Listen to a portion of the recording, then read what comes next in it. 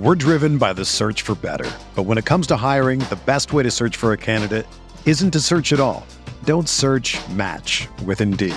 Indeed is your matching and hiring platform with over 350 million global monthly visitors, according to Indeed data, and a matching engine that helps you find quality candidates fast. Ditch the busy work. Use Indeed for scheduling, screening, and messaging so you can connect with candidates faster. Leveraging over 140 million qualifications and preferences every day, Indeed's matching engine is constantly learning from your preferences, so the more you use Indeed, the better it gets. Join more than 3.5 million businesses worldwide that use Indeed to hire great talent fast. And listeners of this show will get a $75 sponsored job credit to get your jobs more visibility at Indeed.com/Blue Wire. Just go to Indeed.com/Blue Wire right now and support our show by saying that you heard about Indeed on this podcast. That's Indeed.com/Blue Wire. Terms and conditions apply. Need to hire? You need Indeed.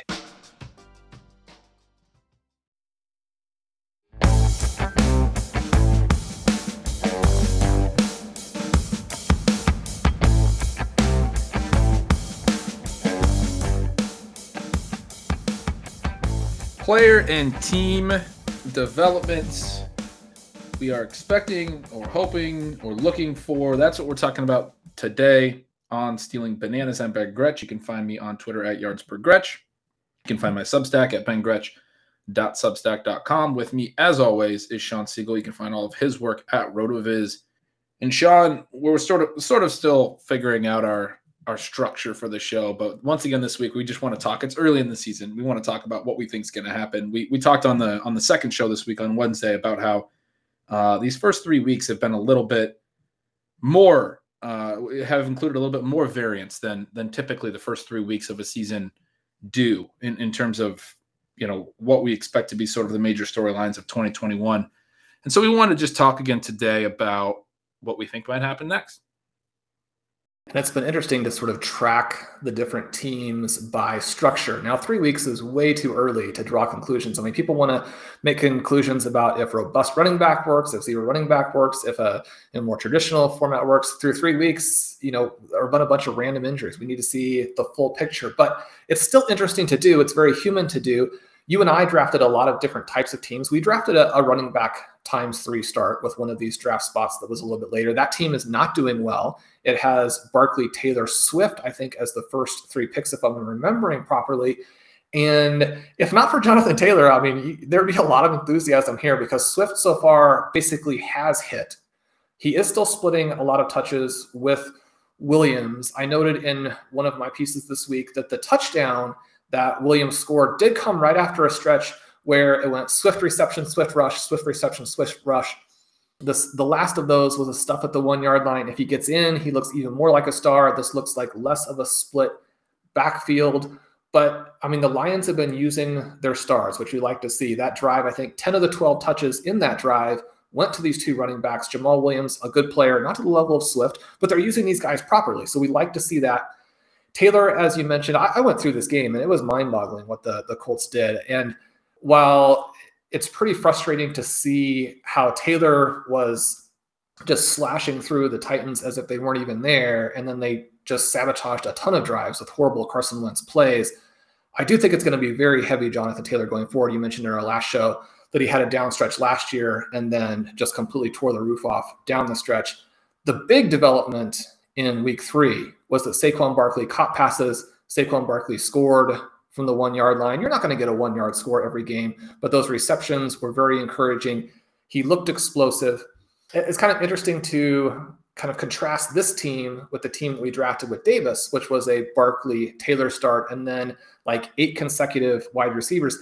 That team, I think, is in second place and had a 180-point performance. And part of it is whether or not you do hit on guys early on. Now, how those teams look down the stretch will depend on where everybody is after a full week or a full year, of play. The fact that we have Mike Williams in the lineup with Davis, that makes a difference, right? It's not ever something where the guys who are scoring points don't influence who's winning. But when we look at some of these players that we have exposure to, like Hill, Diggs, and even CeeDee Lamb's bad week 3, and where we are from a points perspective, I'm very, very encouraged by that because I think a lot of the big performances as we go forward are going to come from our guys.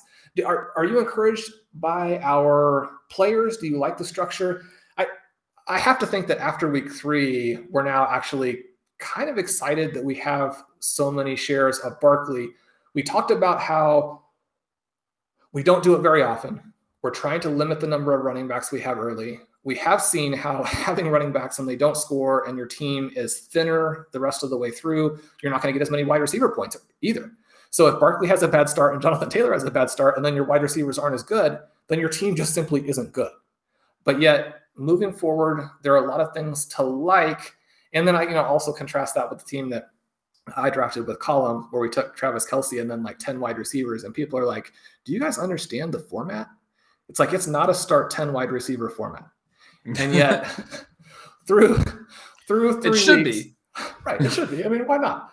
Through 3 weeks, we are 1 point out of first place. Because if you have Travis Kelce and a lot of wide receivers, I mean, it's just kind of hard to be bad. Right. And I think there are people who went very receiver heavy that are concerned. A lot of the receiver injuries are, obviously not great to see. We have some guys like Brandon Cooks and, Sterling Shepard before this past week that were doing very well from sort of the later draft ranges. Yeah. I mean, I'm not concerned. I'm not concerned about really any of my teams. I mean, certainly you get a little concerned if your team is buried at all. Luckily, I don't have too many teams that are buried. I have, I mentioned on the last show that I have one in a home league that's in last in points, which has just been sort of hilarious because of a bunch of in-game injuries and all sorts of crazy things. I still think that team's going to be right there at the top and make the playoffs. I mean, I don't have any concerns with the roster. It comes down to sort of looking at your team and trying to make these decisions. One thing that I think we have seen when I talk about the variance in the first 3 weeks and those things is that teams are reacting, I think, a little bit to the 17-week regular season. I think some of these injuries have been very serious, but I think they've been a little bit quicker to be careful with guys in the early part of the year. You brought up, Saquon Barkley, like he seems totally fine here in week 3. Kind of questions like the way that they were treating him in weeks 1 and 2, but they knew they had a Thursday night game in week 2. They had a short week. They took things a little bit lighter with him in the first 2 games. I mean, I think he's just going to open up and be great going forward. There's still some New York Giants related issues, but otherwise, I think you have to feel great about Barkley going forward. Joe Burrow comes to mind immediately, right? Like we knew he was kind of struggling in the preseason. He did suffer that major knee injury late in the season. I think it was late November. And so he wasn't all the way, back. He didn't have a full year like some of these guys like Barkley who suffered his injury in week 2. There is a pretty big difference, a couple months of rehab difference when you suffer your injury right away in the beginning of the season compared to later in the year. But Burrow is looking a lot more competitive. He scrambled. He ended up with a weird rushing one we talked about on Sunday night in our initial recap of this week. Because he kneeled 3 times. He also scrambled for 7 yards on a play that got called back by holding. So he wound up with 5 official carries for 7 yards or something. 3 of those were the kneels. But his 2 actual scrambles that counted went for like 10 yards. Then he had another for like 7 yards that didn't count. Basically 3 scrambles, 17 or 18 yards, something like that, which isn't like, amazing rushing value or anything. But it did show that he was willing to kind of take off and move a little bit. He's been efficient as a passer. He's thrown multiple TDs in every game. I think the pass volume for the Bengals, it's just, they've been in some game situations where they haven't had to push the pass. And then it's been pretty clear, in my opinion, that they've just wanted to take it a little bit slow with Burrow early. I don't think that's the way that this entire season is going to go for the Bengals, especially if they continue to win and they're in games, because I believe they're 2-1 right now. If they continue to be in games and have an opportunity to maybe make the playoffs, their best course of action is not going to be to throw the ball 20 times a game. They're going to start opening things up. They're going to start trying to throw to win games. I mean, they did that last year. They showed us that they understand that. Zach Taylor showed us that he understands that. So, yeah, I mean, I think there's a lot of elements right now where teams are sort of taking it a little bit differently in these first 3 weeks, which I think is really interesting. I was hypothesizing in our last show about maybe the Ravens are throwing more just to sort of make that a focal point. We talked through that, and you made some strong points. I think that we probably will see them continue to throw more. We already expected them to throw more. But yeah, I mean, it will be interesting to see as we get down to what really matters, and that's going to be the playoffs, right? Late in the year, when teams are trying to make a push for the postseason, what are the things that they think give them the best chance to win, right? And some of the stuff we've seen, I mean, we can go look at like Seattle, for instance. They came out with tempo in week 1. They're already pulling back. They're already doing the Pete Carroll stuff, right? And by week 3, they've already kind of turtle shelled it a little bit.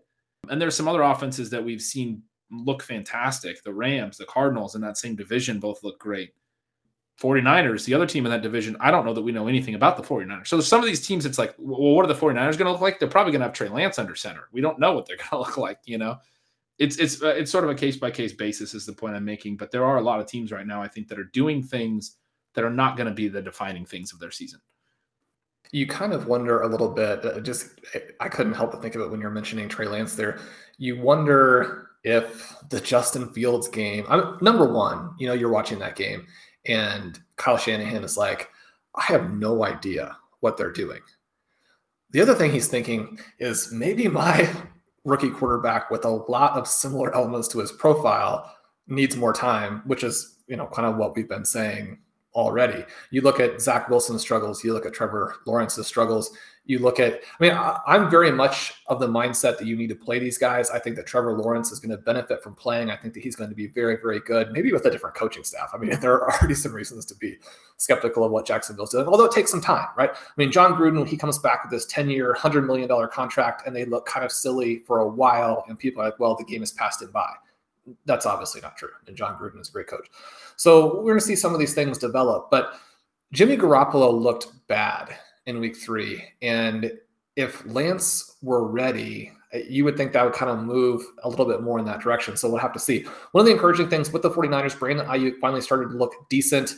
He was kind of in that area where we had him just barely behind a couple of other guys as bigger targets. So don't have a huge percentage of him on redraft, have a ton of him in Dynasty, still have him ranked very, very high. I was encouraged to see that.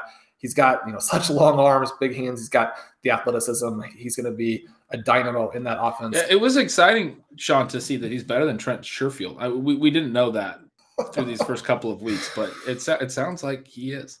The 49ers wanted him to prove that, right? You got to prove that you're the better guy. So there was a little bit more from Kittle. Debo still looked good last week, but some of his passes didn't quite get completed there. I'm excited for him. We talked about how targeting the third guy in some of these offenses will work.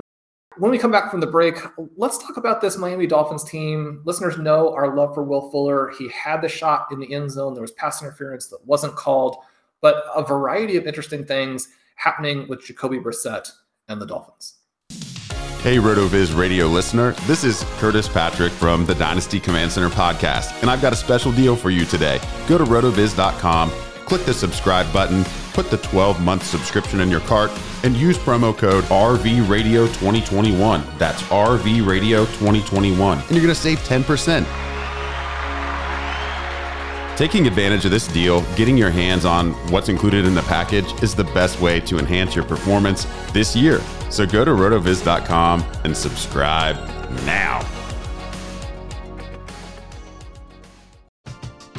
We're driven by the search for better. But when it comes to hiring, the best way to search for a candidate isn't to search at all. Don't search, match with Indeed.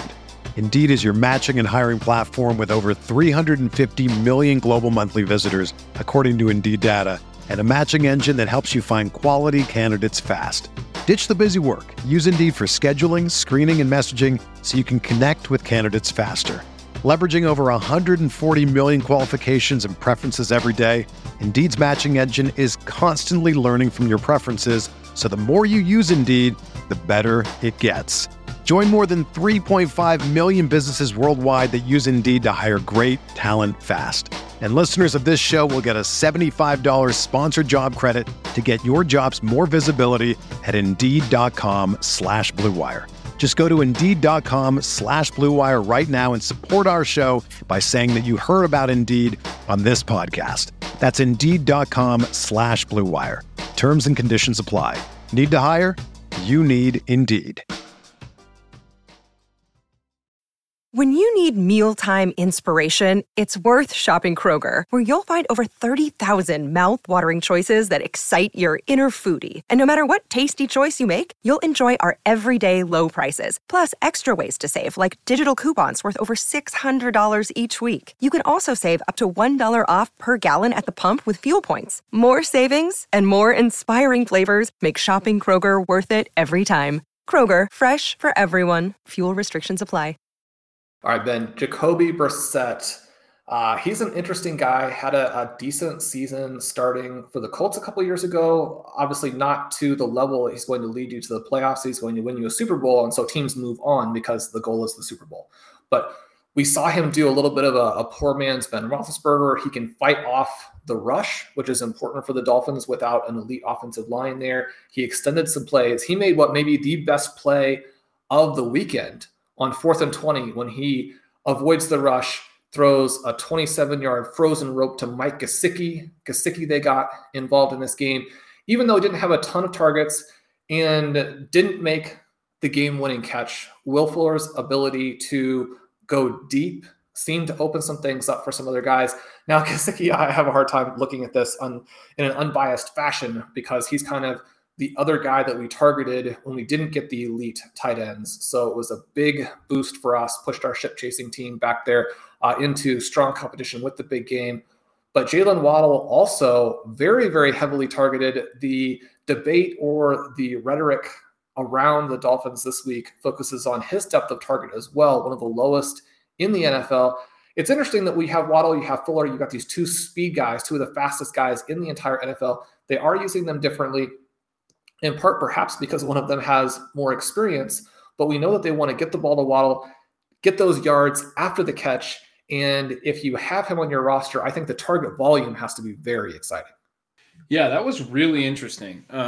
Waddle, his routes were up with Fuller back. He was more in the slot, more exclusively in the slot than he had been in the first couple of weeks.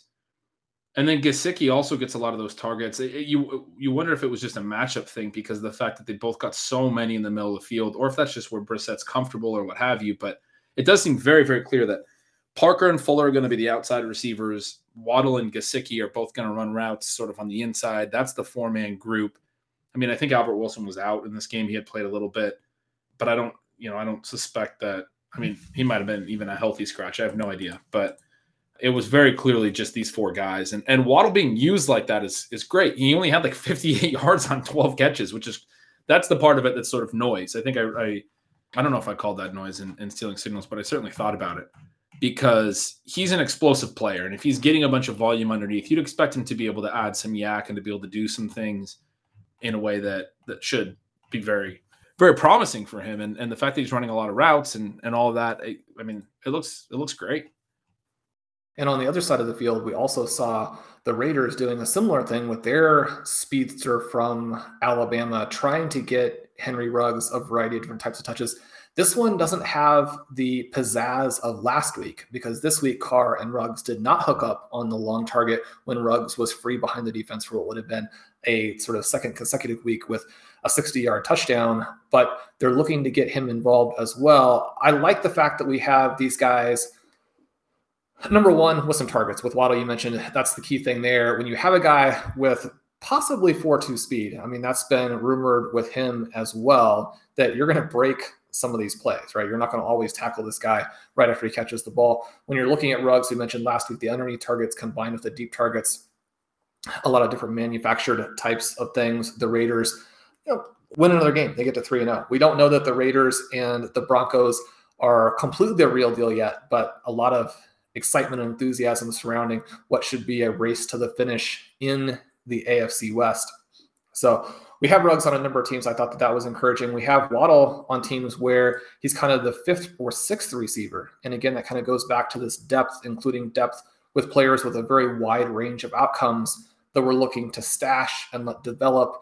And it's just so hard when you get a big game from the bench, but you want to be rooting hard for your bench, right? Because as the bye weeks come up, those guys are going to start to move into the lineup. So you don't want to lament those big games from the bench players too much. The other side there with the Dolphins is the running game. I wrote about Myles Gaskin in the zero RB watch. He's someone who kind of sits there in the dead zone this season. Obviously, we're off of almost all of the dead zone guys. We don't have him, but I would love to see the Dolphins use him a little bit more, right? He carried 13 times. He gained 65 yards. He's dynamic through the hole, averaged 3.0 yards before contact. Tyson Williams there and Devin Singletary, the only guys kind of for the season who are ahead of him in that category. And these aren't all blocked yards either, right? His 19% evasion rate is tied for number 10 overall, minimum 20 attempts, but number 10 overall with guys like Nick Chubb, like James Robinson. Gaskin, someone I think when you have this type of playmaking ability, you've got to use him some, right? He finished out last season with 6 consecutive games where he was a running back 2 or better. His first 3 games of this season, he is a running back 2 in week 1, then 2 running back 3 finishes. Obviously 16.8 points per game last year, down to 10.8 this season. Then he had 15 expected points in this game, underperformed that in part because he had 6 targets, only turned those into 9 yards. When you have 6 targets and 9 yards, that's not going to work out for you from an efficiency perspective. Malcolm Brown, 7 carries, 2 targets. Brown fans probably say this is a great run. My view of it was that his 24-yard touchdown, the Raiders sort of forgot that they... Nobody thought that was a good run. That was like one of those, charity events or one of those events where you have the 95-year-old coming back who played football in the 1940s and they just let him run. And that's how fast he was. So I don't have to feel bad about thinking that was sort of a gift touchdown. He later had carries from the 1 yard and the 2 yard lines, gets stuffed on both, watches Brissett do a 4th and 1 plunge. The 4th and 1 plunge from the quarterback, especially a guy this size, is a good play. It doesn't mean that they lost confidence in the running back, but I would like to think, even with the inefficiency in the passing game for Gaskin in this one, that he's going to be involved a little bit more. Is he someone who would be a buy low, maybe a very inexpensive buy for a zero running back drafter who maybe isn't getting the production that they want early? And maybe you're buying him not even to put immediately into the lineup, but you think that as the season progresses, he could be somebody who suddenly helps you out as the playoffs come along. Malcolm Brown? No. Myles Gaskin. Gaskin. Yeah, okay, sorry. I thought I misunderstood.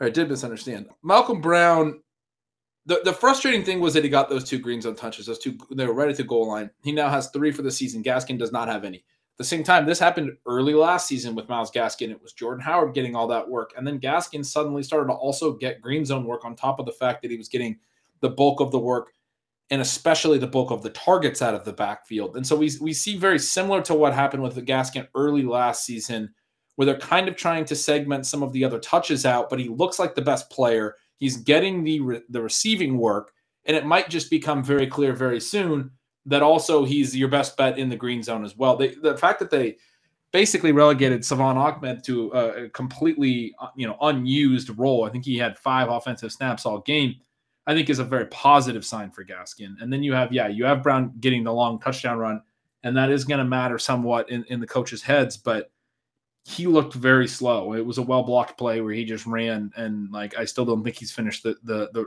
20-yard touchdown. I'm still waiting for him to get to the end zone. And then the other 2 times he tried to get the short yardage carries, he didn't get in, importantly. In week 1, or maybe it was week 2, his only carry outside of complete garbage time was a 4th down they tried, and he didn't convert. He's actually not been able to convert in these spots where they're using him, sort of similar to Jordan Howard early last year. And Miami's response last year was like, okay, well, we don't have a use for you, Jordan Howard. We're just going to give the ball to our best back in these short down and distance situations. Which, look, it hasn't been great for Gaskin that he has 0 touches in the green zone and hasn't necessarily gotten that rush EP as you talk about. He's gotten the receiving side so far. He hasn't got the high value rush attempts, but I do think there's still, the possibility that he gets those just by being better. So he's a clear buy for me right now. His role's been great, and he looks as good as he did last year. There's really, I wish I had more Myles Gaskin. He's a dead zone back. We talked about his range being very wide this year, and he's kind of sat in the middle of that. He hasn't been the bust, and he doesn't look like he's going to be at the bust. He's their best back pretty clearly. He hasn't been the clear smash, but I think he could be. He could still wind up being a very good player at his draft day cost and be somebody who was one of the big success stories from the dead zone this year. Well, Ben, we need to let you go. You're going to do some Discord work with your Stealing Signals subscribers. Another great reason to subscribe to Ben and check out all the things that he is doing. I did want to mention as we leave you that Najee Harris, the buy low for him has definitely disappeared after maybe you had a week 1 opportunity. I mentioned in this week's Zero RB watch that we have 7 previous running backs, or 7 with Harris, I should say, who caught at least 20 passes this century in the first 3 games. Those names: Alvin Kamara, Reggie Bush, Darren Sproles, Frank Gore, Marshall Faulk, and Matt Forte. Maybe Frank Gore a little bit surprising to hear on that list, although it is his 2010 season where he did that. You can go to the article, you can check out and see how those backs perform from week 4 to week 17. Had a great time with you again today. With me, as always, is Ben Gretsch, whom you can follow at Yards Per Gretsch. Subscribe to his Substack, Stealing Signals.